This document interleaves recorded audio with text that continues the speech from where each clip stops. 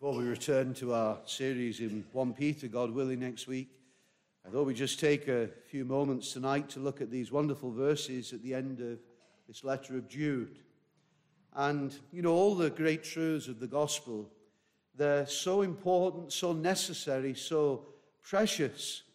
But one of the most comforting of them all is the truth that as salvation is a gift of grace, a gift of sovereign grace, it is God's work from beginning to end, and so in Christ we are eternally secure. We're safe in his hand. And the truth is often called the doctrine of the perseverance of the saints, once saved, saved forever. And so if you have received eternal life by grace, you can never lose that. Otherwise it wouldn't be eternal life. And so the great and glorious truths that we see in the gospel, truths like justification and regeneration, being made new, conversion, being brought to Christ, and that turn, that looking to him, adoption into the family of God, being reconciled to God, that redemption, that being bought back with a price, all of that would be diminished if salvation was not forever. Our joy, our confidence, our assurance, our rest, our comfort, and our hope are significantly downgraded and replaced with doubt and fear and anxiety and worry if we lose that element. And friends, we live in a world which is uncertain. We live in a world that is broken and really is in a mess. And yet we have this wonderful message to proclaim that here is certainty. Here is truth. Here is promises where we can rest upon them and know that they're sure. Here is one who, when he speaks, we can indeed believe every word that is said. And you know, that is a wonderful thing to proclaim. People are looking to all manner of things, but they need, above all, to look to the Lord Jesus. And the call to follow Christ, it is costly. We've seen this in our time in Matthew in the mornings. The Savior declares that we have to confess him as Lord, that we have to deny self, take up the cross and follow him. And the call to salvation, it involves the turning from sin and the commitment of everything, giving ourselves wholly over to the Savior, an abandonment of everything to Christ, yielding everything to him. And you know, to repent of sin and to trust the Savior. You know, let me ask you, have you done that? Are you saved tonight? Are you looking to the Savior? But, you know, just think for a moment. Consider the prospect that, you know, if you have done that, once you trusted Christ, so this divine salvation comes to you, but then there's no guarantees. So in other words, you look to the Lord as your only hope in life and in death, but then you've got this possibility, and that you're told that, well, he might not hold on to you. So it's okay now, but it might not be then. Well, where would you go with that? That'd be disastrous. Because if the Lord doesn't save and keep sinners like you and me, there's no hope. If salvation is not all of God, then we are done. I wonder if you understand that tonight. If it's not his work, if he does not keep, there is no way that I would be saved. If you could lose your salvation, you would lose it. If any part of my eternal salvation depends upon my power, my ability, my commitment, my righteousness, then it's over. You know, we may as well go home. It is all of grace. And it's all of grace. You know, I stand here tonight and say that it's all of grace that I'm still following the Lord all these years. You know, I'm amazed when I think about that. That there have been seasons when I thought I might not have gone through, and yet he has held me and he has kept me. It's all of grace. And if we don't realize that, then really we don't understand what Scriptures are telling us.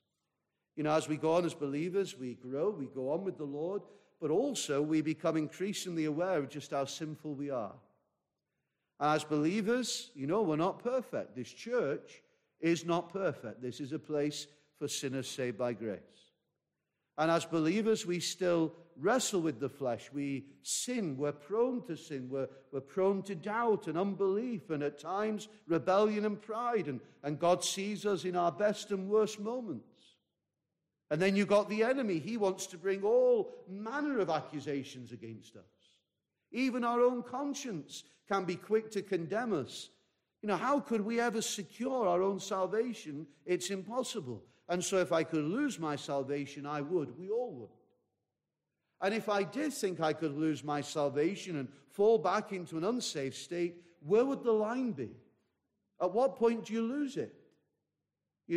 Where is the measure? Where is the standard? What standard would we measure against? We can always find people who we think are worse than we are. We'd have to justify why we thought we were good enough to hold on to our salvation. How easy then to fall into self-righteousness and spiritual pride, which are the total opposite of real Christianity, of knowing Christ, which produces true humility in a person. If we had to keep ourselves saved, we would be living in a state of constant fear. We could not do it. Spurgeon said, "No man can keep himself. He'll surely fail. If left to ourselves, there's only one destination, and that's hell. Only Jesus can save us from our sins." And the biblical truth that salvation is wholly of the Lord, it is interwoven in the other precious gospel truths as well. Let me just give you some of them. So, the doctrine of the perseverance of the saints is inseparable from the doctrine of election. So if he chose you to eternal life, the Lord will see you there.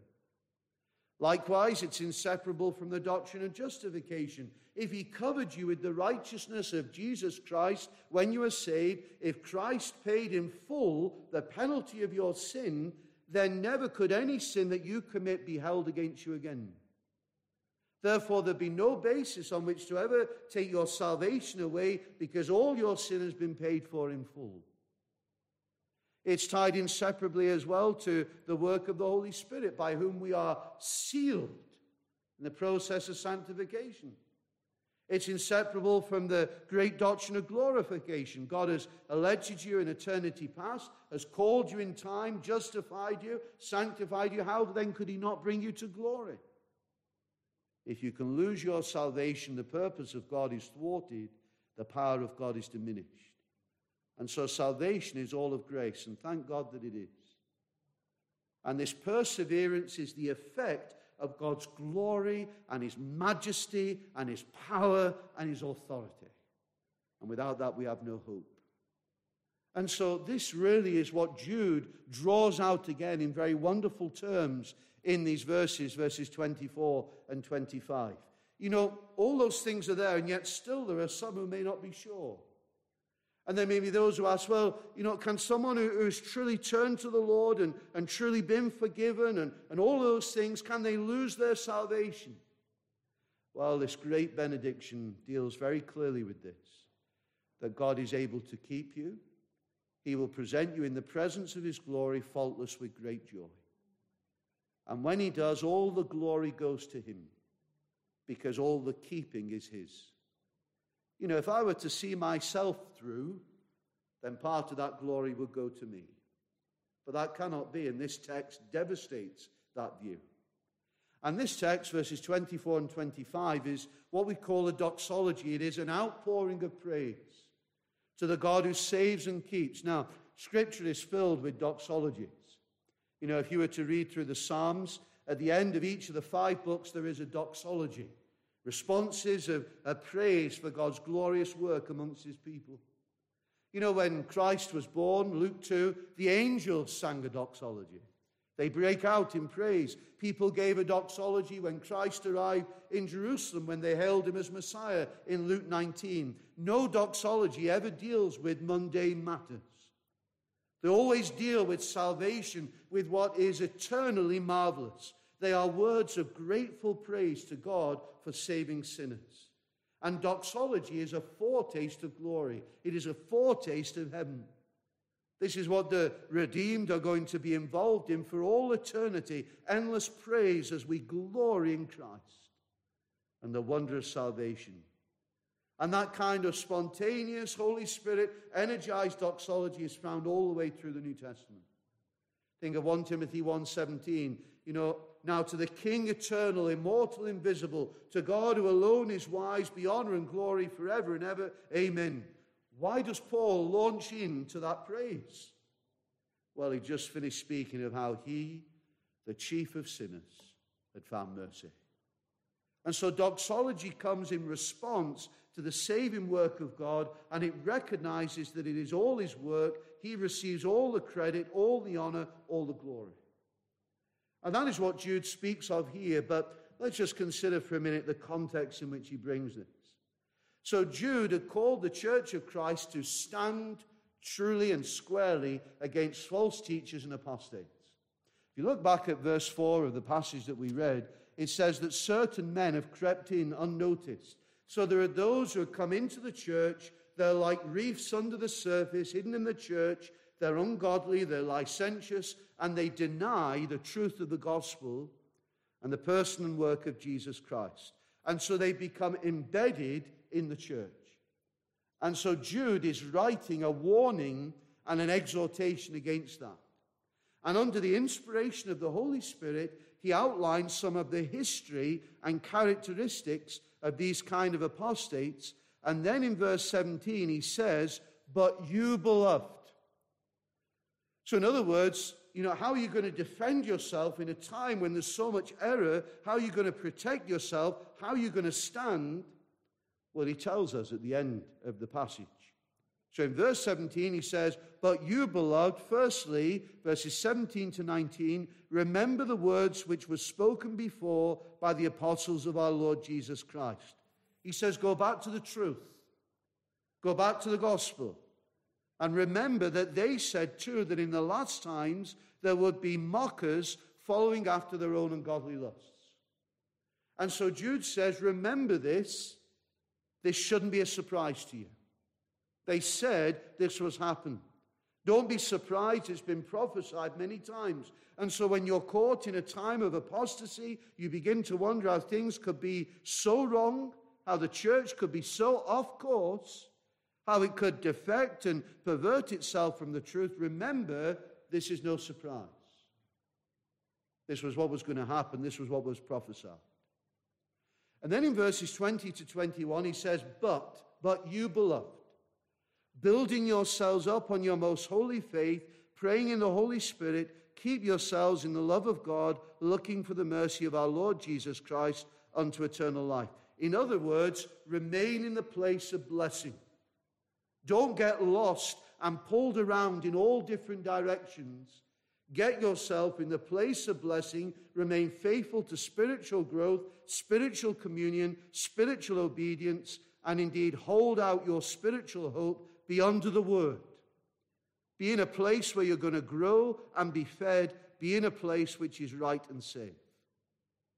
And then he says, thirdly, verses 22 to 23, and on some have compassion, making the distinction, but others say with fear, pull them out of the fire, hating even the garment defiled by the flesh.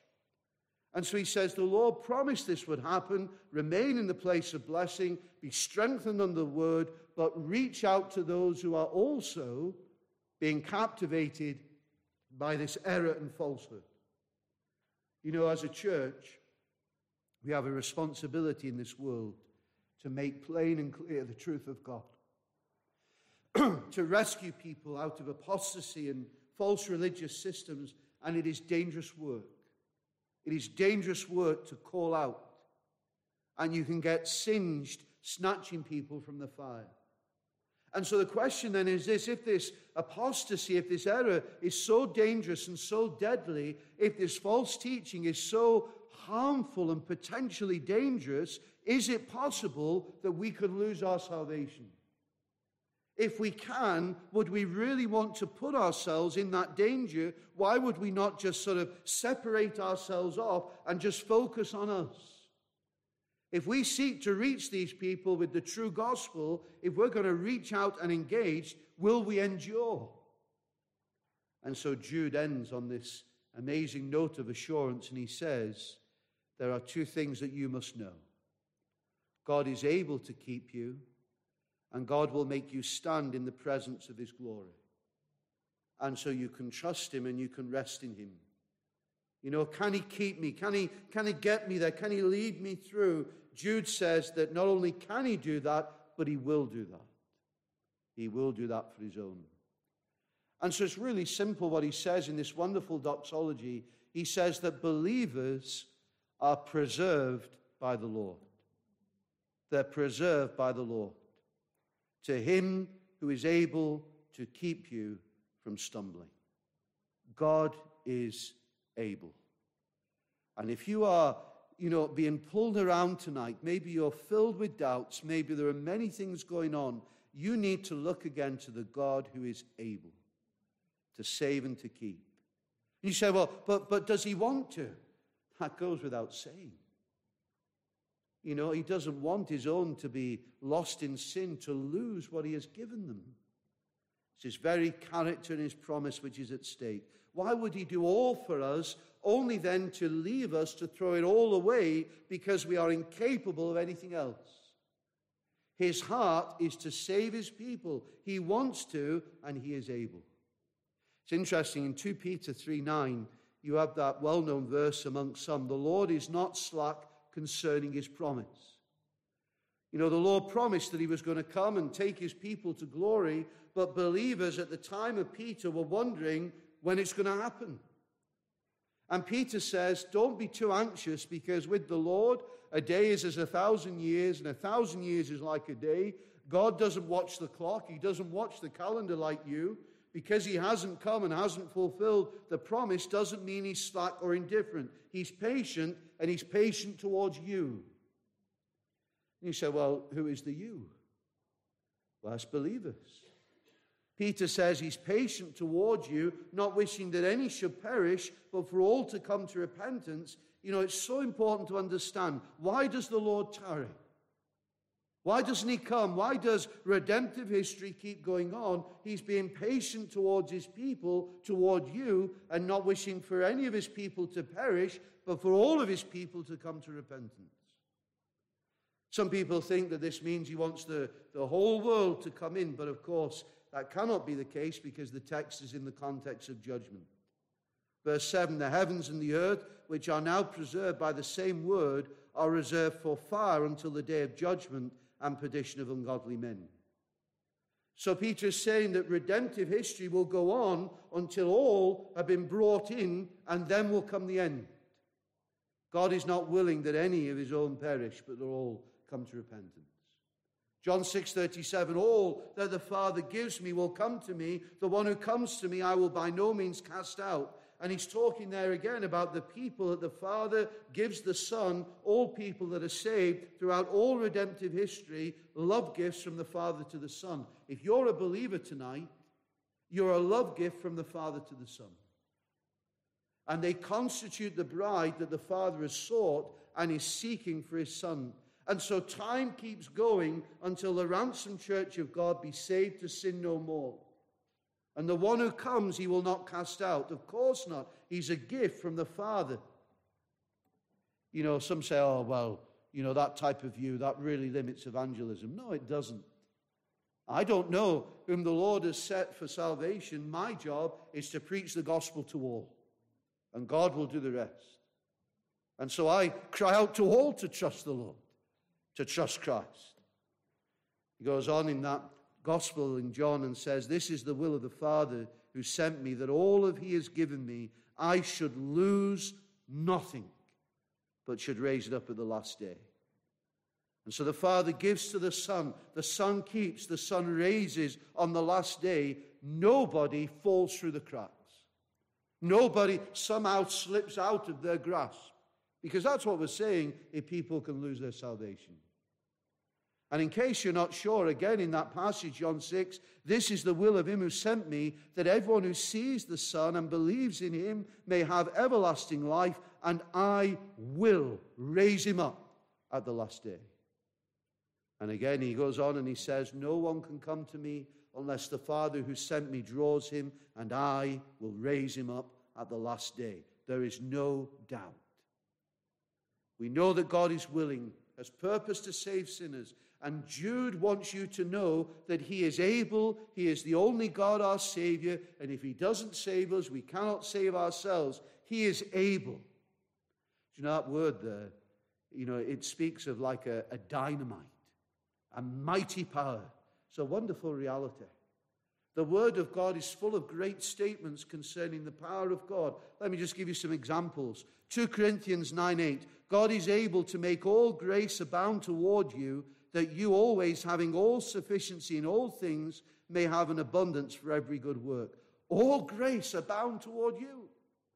Ephesians 3:20, now to him who is able to do exceedingly abundantly above all that we ask or think, according to the power that works in us. That resurrection power. Hebrews 7, therefore he is also able to save to the uttermost those who come to God through him, since he always lives to make intercession for them. Save to the uttermost. You know, we live in an age, friends, where false teaching and error is spreading at an unprecedented rate because of the means of media communication. And in such, we are called to rescue people from such things. And the question is, well, should we draw back in fear? Should we hold back just in case we might encounter danger in trying to help others? No. If you're a true believer, you are in no danger of fatal corruption because our God is able. And though the path to glory is dangerous and filled with many trials and challenges, it is also a path in which we are held, and he keeps us and brings us through. Him who is able to keep, literally to guard us, to watch over us. He is able to keep us safe in his hand, even when we're under assault or in the valley. And he will keep us from falling. It's the only place where this word is used in Scripture. He keeps us from this apostasy and falling. And how does he do it? By the gift of a permanent faith, a new heart, the indwelling of the Holy Spirit. He holds on to us. John 10, verse 28, I give them eternal life, and they shall never perish. Can it be any clearer? Are we altering that, what the Lord says there? Neither shall anyone snatch them out of my hand. He reinforces it. John 10, verses 29, my Father who has given to me is greater than all, and no one is able to snatch them out of my Father's hand. I and my Father are one. He says, I won't let go. The Father won't let go. No one is powerful to force us to release anyone from our grip. Philippians 1:6, he who has begun a good work in you will complete it until the day of Jesus Christ. He who has started it will finish it. And Jude says, apostates in Israel fell, apostate angels fell, apostates in Sodom and Gomorrah fell, but true believers are kept. Because the Lord has the will and he has the power to preserve us. And then secondly and lastly, believers are presented by the Lord. Preserved by the Lord, presented by the Lord. Now to him who is able to keep you from stumbling and to present you faultless before the presence of his glory with exceeding joy. He will present us, he will make us stand. The believer now stands in grace and will be brought to stand in glory. The opposite of falling is standing, enduring to the end, that perseverance, being preserved. And true believers are given that faith which endures. He who keeps us will present us. Now, of course, there are those instances in Scripture where it speaks of those going out and those disappearing. 1 John 2:19, they went out from us, but they were not of us. For if they had been of us, they would have continued with us, but they went out that they might be made manifest that none of them were of us. And so when someone abandons the faith entirely and totally, the question is, were they ever real? It goes on, verses 20 and 23, but you have an anointing from the Holy One, and you know all things. I have not written to you because you do not know the truth, but because you know it, and that no lie is of the truth. Whoever denies the Son does not have the Father either. He who acknowledges the Son has the Father also. And so that true belief in Christ, that genuine faith in Christ, is a gift of God, and it cannot be removed. And so when somebody falls away utterly and entirely, it is because they never were of us. But the text in Jude is not about standing on earth. We're kept on earth, but also being presented in glory. We will stand in the presence of his glory. He keeps us here and he will take us there. It is astonishing grace. And when Jude, in this rapture of praise, he is just amazed at what it takes to sustain spiritual life and to keep it from collapsing and to bring it to glory, blameless and blessed. And he has a sense of what it takes to keep us believing, to keep us alive. And it's just vast, and it's great, and it's majestic. It's the very power of God. You know, in the scripture, when you read of someone in the presence of God, it's often a traumatic experience. Think of Isaiah pronounces a curse on himself. Ezekiel falls over like a dead person. Peter, James, and John on the Mount of Transfiguration, they fall over and sort of out of the situation. John in the book of Revelation, he sees the vision of Christ and he falls down as dead. It's a frightening experience because they know that they're sinful. And any true believer who ever stood in the presence of God in this life, in the flesh, in this unredeemed human condition, would fall over in terror before the holiness of God. But someday, we're told here, we will stand in the presence of his glory faultless. Instead of fear, there will be great joy. Think of Revelation 21. There shall by no means enter, speaking of the heavenly city, anything that defiles or causes an abomination or a lie. So inside are the washed and the cleansed, but outside, Revelation 22, are dogs and sorcerers, sexually immoral, murderers, idolaters, whoever loves and practices a lie. Those don't come into the presence of God. And so what will the believers say at that point? Oh, well, I've kept myself. You know, I finished off what you began to give me, Lord. I finished it. And so because of the way that I've lived and the things that I've done and my commitment, well, I deserve to be in your presence. Well, that's a ludicrous thought. To stand in his holy, glorious presence, we have to be faultless and blameless and pure. And that's what we've been given in Jesus Christ. You know, Isaiah 61:10 has become a really precious verse to me in recent days. I will greatly rejoice in the Lord. My soul shall be joyful in my God, for he has clothed me with the garments of salvation. He has covered me with the robe of righteousness. You see, the Savior has taken the punishment we deserve. He has dealt with our sin at the cross so that we're forgiven, and so the believer is treated as if they are blameless because Christ has borne their sin and dealt with it. But we are also then given his righteousness, clothed in his perfection, so that when God looks upon us, he doesn't see all the filth of our sin, but he sees the righteousness and the perfection of his Son, so that we are accepted. And so we are there and we are accepted, we are faultless, all because of Christ, not because of us. And so now the believer being prepared for glory, we're being transformed. We have to lose this body of flesh, go into God's presence. One day we'll receive a new body, but that will happen. And we won't just be there alive survivors. We won't just be free from guilt and sin. We will be holy and blameless and faultless and totally in line with the law of God. And it's not just that there will be there in the absence of sin, but in the presence of holiness. We'll not only be not capable of doing evil or sin, we'll only be capable of doing what is right. Every power, every passion will be freed from the tainting of sin, from evil, and will be devoted to holiness. And we'll be there with our heads lifted, blameless before God. And instead of fear and trauma, we'll be overwhelmed with joy forever. Do you know joy defines heaven? Zephaniah 3:17 gives us an insight in this heavenly joy. The Lord your God in your midst, the mighty one, will save. He will rejoice over you with gladness. He will rejoice over you with singing. God will rejoice over us.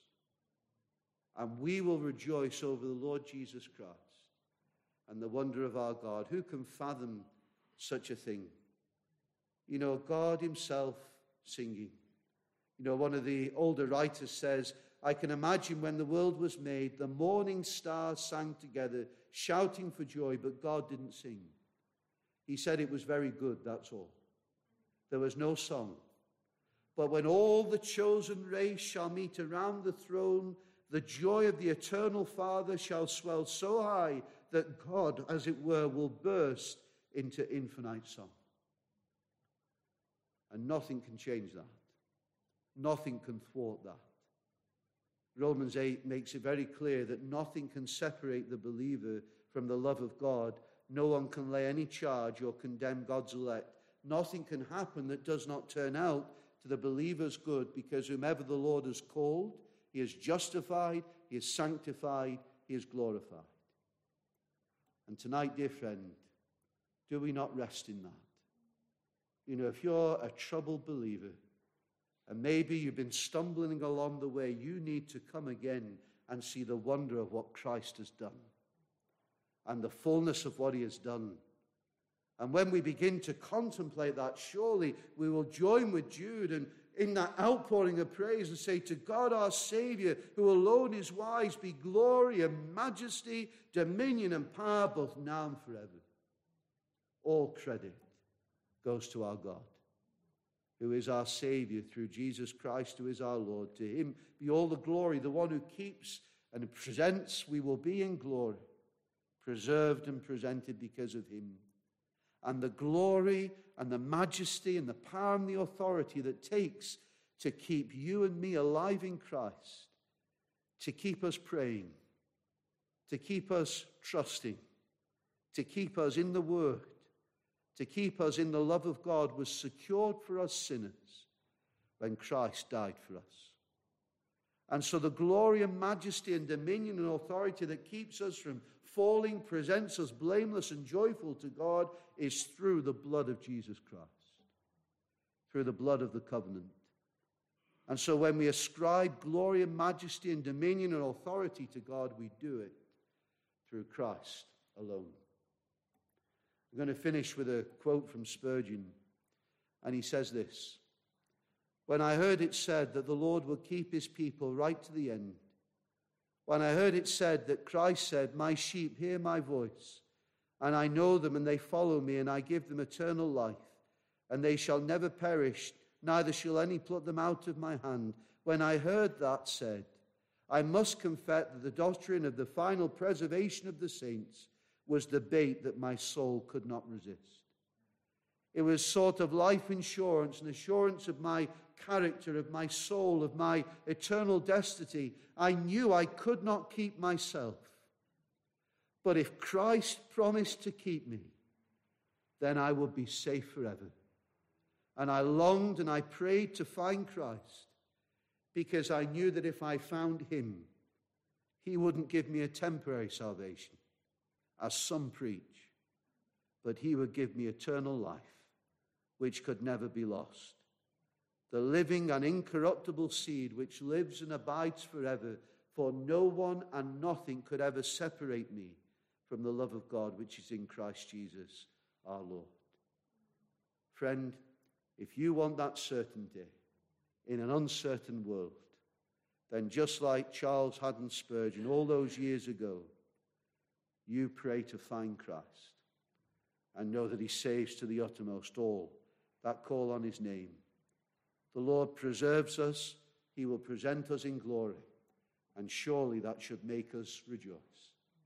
In all the mess around us, in Christ, we have a certain secure hope, both now and forever.